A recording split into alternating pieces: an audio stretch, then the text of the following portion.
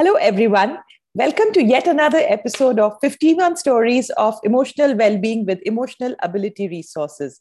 Today, I have with me Rohin Bhatt, a young queer lawyer who has a very interesting take to life and who has done his bit to champion the cause of queer laws. Apart from that, he's currently a student at Harvard Medical School and is studying bioethics. So, welcome to my show, Rohin. Thank you for having me. So tell me something which you feel is very, very important in your journey. How has Rohin Bhatt become the Rohin Bhatt that we know of today? Well, so I think for me, it all started when I came out. After coming out, I think what was very important for me was to kind of seek help. I think what we are, especially as Indians, are told to do is bottle it all up. But I think for me, it all started up when I came out. I saw therapy, saw psychiatrists, got on medications for anxiety. I think that to me has been perhaps the most important step in my journey towards uh, my own emotional well-being.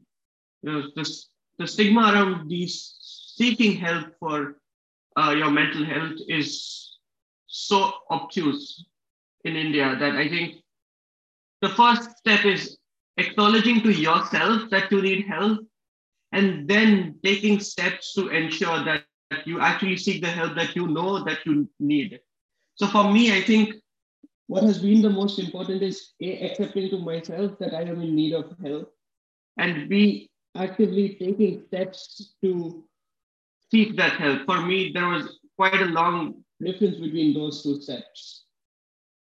I think there's nearly a month, which had been, kind of punctuated by a couple of suicide attempts between like coming out and actually coming out, recognizing that I am having mental health issues, and then going on to actually seek the help that I require. I think that has been the most important step for me. Thank you so much for sharing your story. But will you tell us a little bit more about it? How was it growing up? How did you feel when you were growing up? Any issues in school or with family or friends? So, growing up, I grew up being bullied all throughout middle school and high school. Thankfully, I've not had any issues ever with friends or family. They've been nothing but accepting and loving me for who I am.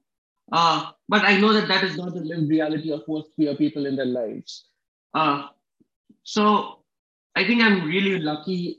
Again, I also come from a position of immense caste and class privilege, so that I'm sure has factored in at some place, not only in how I go about my stuff, but what kind of resources I was uh, exposed to, the kind of psychiatric and psychological care that I receive today, the kind of education that I'm getting, the kind of uh, books that I read as a child, the kind of movies that I watched.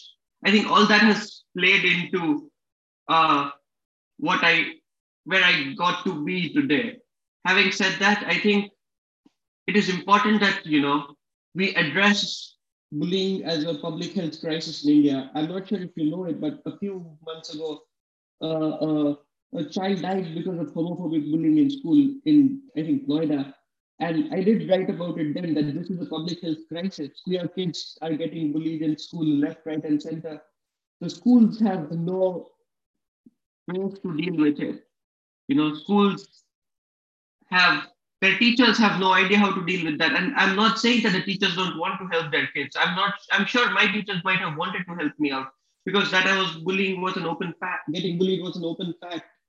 But did the teachers have those resources to help me deal not only with bullying, but help me deal with my own queerness? I'm not so sure. What happened was the national NCERT put out a manual for teacher training, and the National Commission for Protection of Child Rights stepped in and said, you can't be doing this. This goes against child rights. And they have blood on their hands. NCPC and its chairman have blood on their hands. And I say this because there are kids getting bullied in school every day. The teachers do not have tools to deal with it. What this manual sought to do was to uh, provide teachers with those tools to help kids deal with their own queerness, to make sure that not only are your school policies get more queer friendly, but also that you have, infrastructures like gender neutral bathrooms in school that could potentially help, kids who are gender non-conforming to address that. And I do tend to get political and impassioned about these things because I feel at its core, mental health is a political issue. As long as health and mental health are both political issues, and as long as we don't talk about the politics of mental health in these conversations about emotional and mental well-being, I think we are going to be staying away of a very important social determinant of mental health. I think that's a very interesting take that you have for us today, that mental health and emotional well-being is a political issue. And when we explore deeply, we definitely realize that, because a lot of homophobia or any kind of stilted thinking or rigid thinking stems from lack of exposure, or there are a lot of other social determinants at play which we are not even aware of. It could be caste, it could be economic background, it could be cultural determinants, it could be hundreds of factors which are there.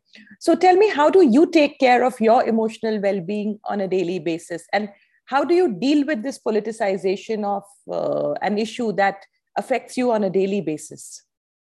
I think for me, taking care has been through journaling. Whenever I speak up against the powers that be in India today, my DMs are filled with death threats. I get all sorts of messages on Instagram and Twitter. And for me, what has been uh, getting me through it is journaling, kind of putting it all down, helps me, I tend to, since I have a generalized anxiety disorder, I tend to overthink. And for me, journaling helps me um, keep up with my thoughts, which often get out of hand.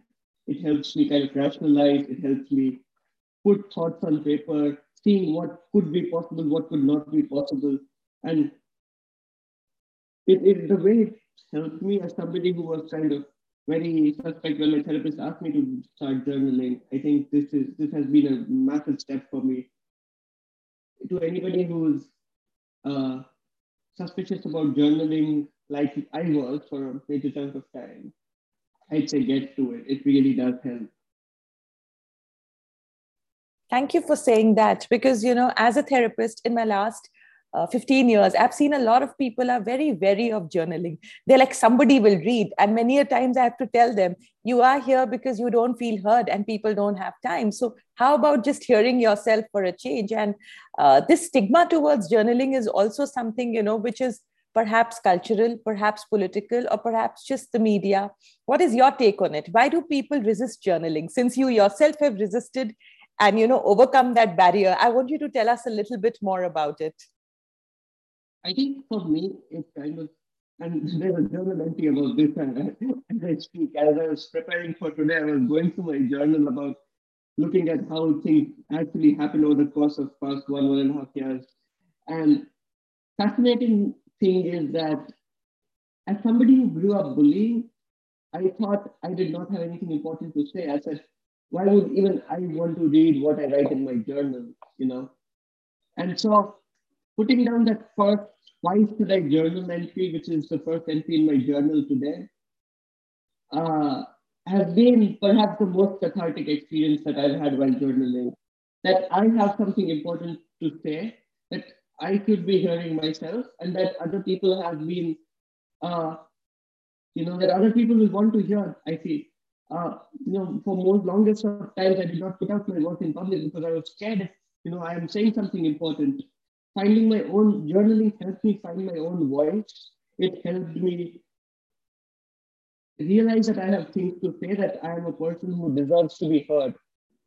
As somebody who has faced marginalization on account of my sexual orientation, and I do realize that, again, I come from a position of immense privilege, but having still faced the brunt of marginalization and being pushed away to where I thought it was not, I had nothing important to say. Journaling gave me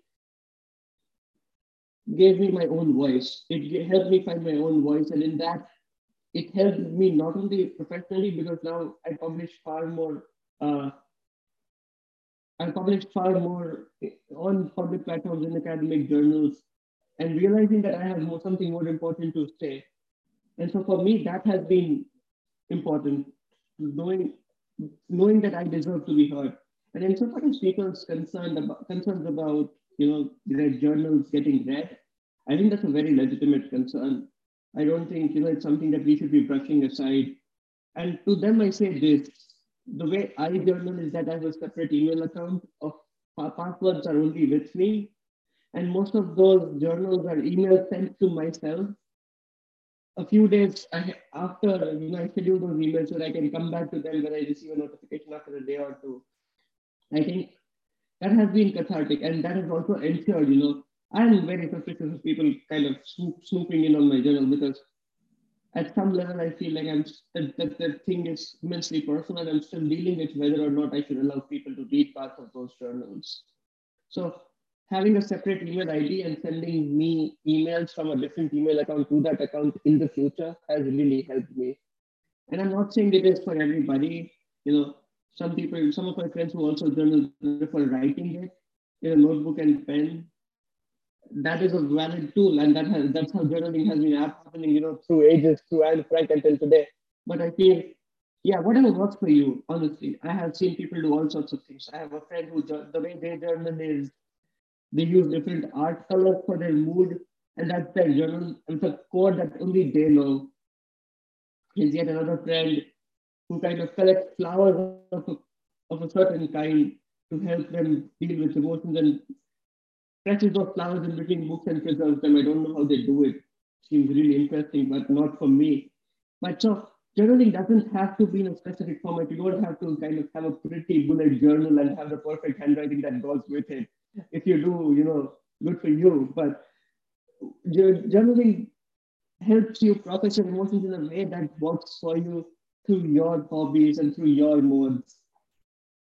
Yes, and that was really very nice. It helps you personalize your experiences. And I think once you are personalizing your experience, it doesn't matter whether the other person doesn't or does not. So thank you. That was really very nice.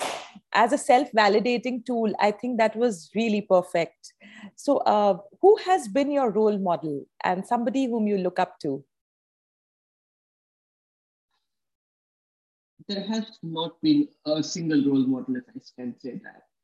But there have been people, queer people who came before me, people who put themselves out there and it was still illegal to be gay in India, and trans people who still deal in face of all the bigotry in India. They are absolute powerhouses. They are the people who kind of inspire me to do the work that I do. They inspire me to be better. They are giants on whose shoulders I stand today, and being able to be openly out and proud. So it's difficult for me to lock it down to one person, but it's all the queer people who came before me, whose shoulders I stand. Every single queer person whose story I've read about, all throughout history, I think all of them have led inspirational lives. Thank you for sharing that, because a lot of times, it's very difficult to swim against the tide, and to have the courage to do it and listen to your own voice is something not many manage to do. Any books or any media offerings that have inspired you or which relax you? Oh, yes. So this is what happens when somebody asks me for my favorite book. I forget all the books I've ever read. I hope you can edit this part out. I'm going to fumble for a second, but books that bring me joy. I think what has brought me joy is this book called All Boys Aren't Blue. Another book that I've been reading a lot these days is this book called Aristotle and Dante. Mm-hmm. What else? Media, I tend to listen to a lot of Taylor Swift. God bless her. Mm-hmm. Her music brings me joy. I tend to binge watch a lot of serial killer shows, which I feel like would not be the healthiest coping mechanism. That does kind of help me relax when things are going down the drain. Yeah, but that's so honest, and I feel we need to stop judging what another is doing. Not everybody needs to be intellectual. Not everybody needs to be socially correct or accepted. What's important is you hear your own voice. So if you had one word to describe Rohin, which one would you pick up and why?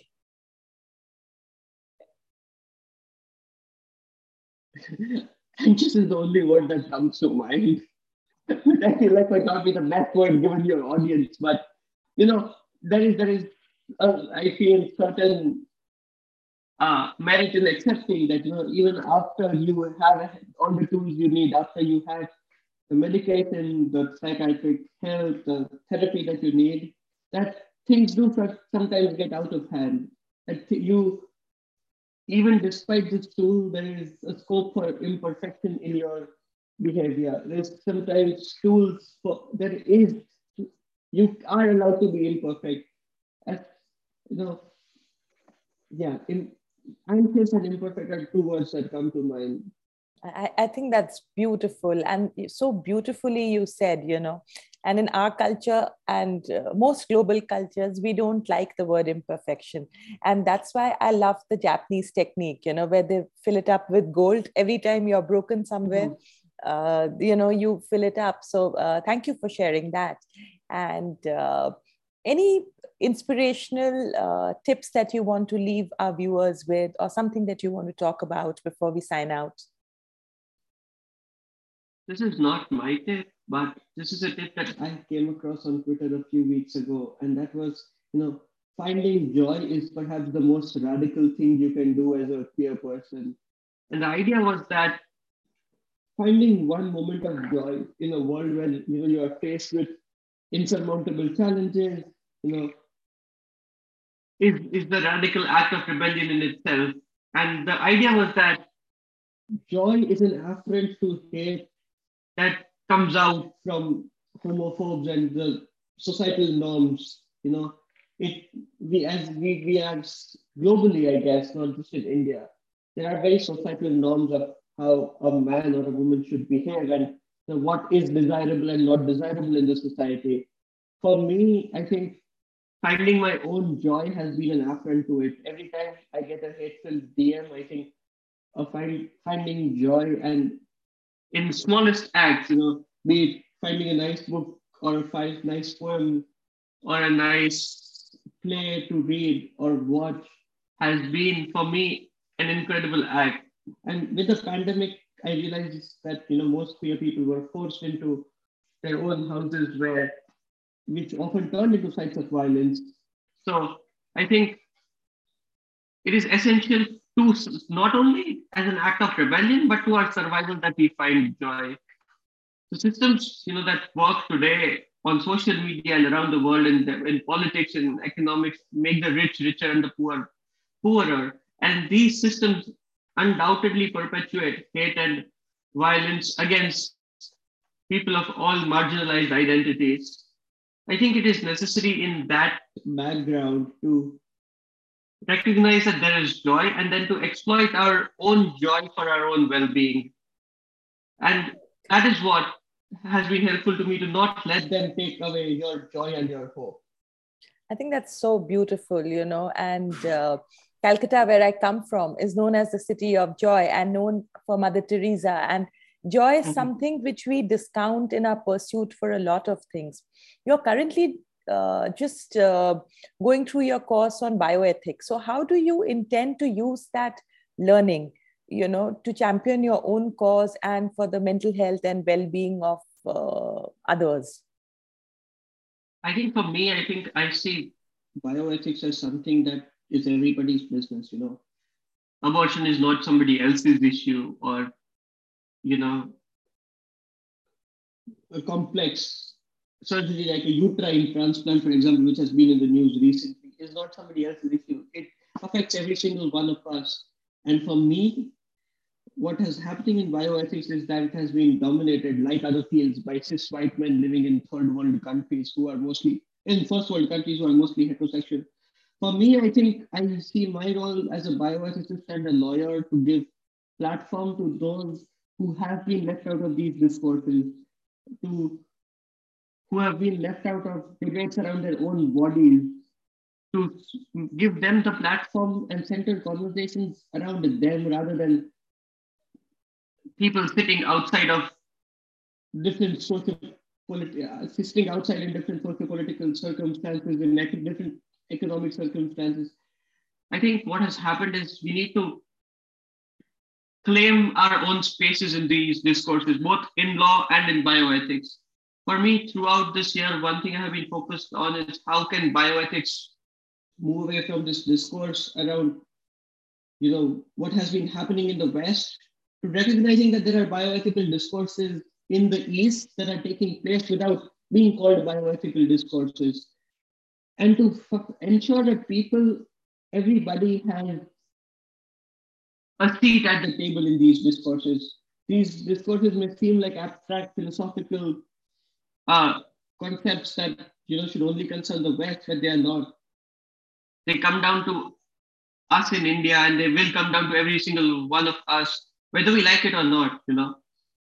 Access to care, which is one of the most important bioethics issues, is going to affect the prime minister of the country when he has to seek care to somebody sitting in a rural village in Maharashtra equally. Now, what I seek to do through my work is to kind of look at how normatively and descriptively both of these people should have an access to equal care, and more so focusing on queer people who have been pushed outside, their identities pathologized, and being sought to either cure or jail on account of their identity. So my work, as I want to do it right now, focuses on centering these people in legal and bioethical discourses. I think that's really very nice that, every person needs a seat at the table. It's not something which is a fancy Western concept, to be debated on and to be written about in journal papers, but the real life implications for people in low resource settings, whether it's in the back of Beyond or whether you are in a plush government posting, I think that's really, really very pertinent. So anything else that you want to talk about, Rohin, before we sign off? No, I think that's it. Thank you for having me. Thank you. It's indeed been a pleasure chatting with you, and all the very best in all your endeavors. Thank you so much.